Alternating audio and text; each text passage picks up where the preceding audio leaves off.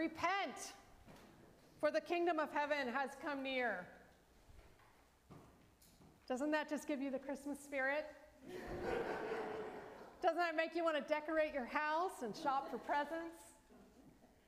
Doesn't it bring all the feelings of warmth to your heart for welcoming a baby into the world or gathering a family around the table? Perhaps not. The mood of Advent is a mix of anticipation and penitence. And both of those are at odds with the way the rest of the world is getting ready for Christmas. And I don't have a problem with that.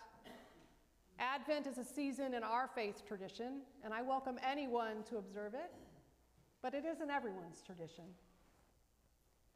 What does get me every year is the juxtaposition of joy and judgment. Remembering the coming of Christ child while also preparing for the coming of Christ again. It can be jarring, and maybe it's supposed to be. John's rant by the River Jordan is not what any of us would put on a holiday card, but penitence is a central theme of Advent. It's one of the ways we prepare for Christ and for the kingdom. It's one of the ways we prepare the way of the Lord. Sometimes these messages urging repentance give us a feeling that through it people are being separated, good from bad, righteous from unrighteous. And that might certainly be the case when we hear John say that Christ's winnowing fork is in his hand. He will clear his threshing floor and will gather his wheat into the granary, but the chaff he will burn with unquenchable fire. You definitely don't want to be the chaff in that metaphor, even if you aren't quite sure what will happen to the wheat in the granary. The chaff will be burned, annihilated. But what if the choice before us is not whether we are wheat or chaff? What if the process is not one of separating people from each other? What if repentance, the kind of repentance that John is calling us to, is a change in ourselves? A process of bringing each and every one of us closer to the God who created and loves us.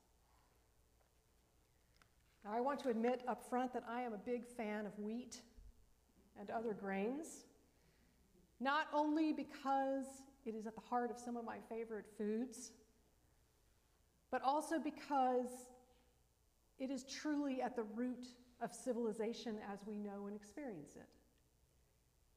It was the growing and harvesting of grain that led humans to settle into villages, waiting out the whole year it took for the grain to be planted, to sprout, to grow, to be harvested, and then to be made into food. And it could be stored. You could benefit from the fruit of your grain for months or years. What we make from grain, bread, has become the heart of family and community life in cultures around the world. When we are at peace with each other, we break bread together. And in fact, in English, the word meal means grain. Bread, of course, is a central image in our weekly worship. The bread of life is broken for us, blessed on this altar, and shared. We become that bread. We become unified in it. Grain is a powerful image of growth, creativity, and connection in our faith tradition. And then there's chaff. What even is chaff? Since most of us are not farmers, I'm assuming that, like me, you aren't really too sure what chaff is, except that it gets burned. Well, thanks to the internet, now I do know what chaff is. I know what it is and why it might be a good image for what happens when we repent. Grains like wheat, rice, barley, and oats are enclosed with a husk that is tough, inedible, and undigestible. That is chaff. To get to the heart of the grain, we remove the chaff, and then we have the part that can be used for food. And that process is done with threshing and winnowing. Threshing involves pounding the grain to loosen those hard husks. And once the chaff is loosened, the grain is winnowed by tossing it into the air. The chaff is light enough to be blown away in a light wind, while the heart of the grain is captured as it falls to the ground or into a basket. A winnowing fork is the tool used to toss the grain into the air so that the chaff and the wheat can be separated. Now, it's interesting to note that every single grain of wheat or rice or oats, every one has chaff. And if you look at the window here in our worship space, you can see the shape of the wheat. Each spike has a cluster of grains on it, and each grain has chaff around it.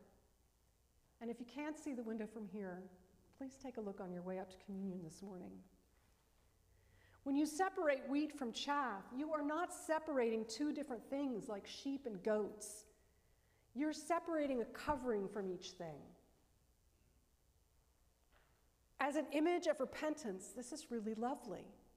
Repentance is removing the things from your own life that separate you from God. It's preparing yourself to be useful for the work of God.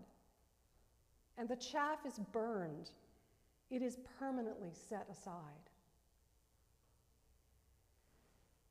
Instead of an image of destruction, this image of repentance as separating wheat from chaff is more like a process that includes growth, hard work, and a breath of spirit to bring each grain, each one of us, to our fullest potential. If we think about repentance as shedding the things in our lives that separate us from God, it feels less like guilt and more like freedom, less like separation from others, and more like unity. So what is the chaff for you? What keeps you from being in full communion with God and others? For some who were gathered at the river to hear John, it was their showy religious practices that were meant to impress other people, but not really to honor God. For others, it was their acts of injustice that went against everything they said out loud that they believed. Some of them, some of us, think our heritage or access to social power will save us. There are clear-cut sins that most of us recognize as chaff, things like stealing, cheating, lying, murder even. But there is also the sin of thinking you are better than someone who has done those things, that you can never fall short. The chaff of noticing the splinter in someone's eye and not the log in your own. Repent, for the kingdom of heaven has come near. This is the sobering and joyful reflection we have for Advent. We are called to repent because, like grain, we are covered in a rough husk of sin that keeps us from being fully who God created us to be. We repent so that God can remove that chaff and separate it from us. We repent because, like grain, at our core, we have what it takes to build community and to make peace.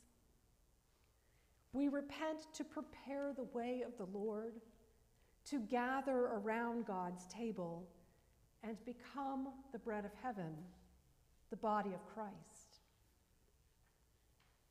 As you come up to the table today for communion or a blessing, I hope you will take a look at the image of wheat in our window and see in it a bit of yourself and of our congregation.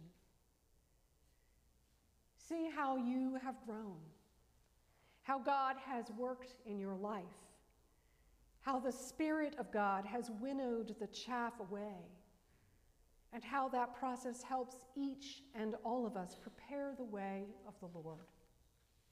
Amen.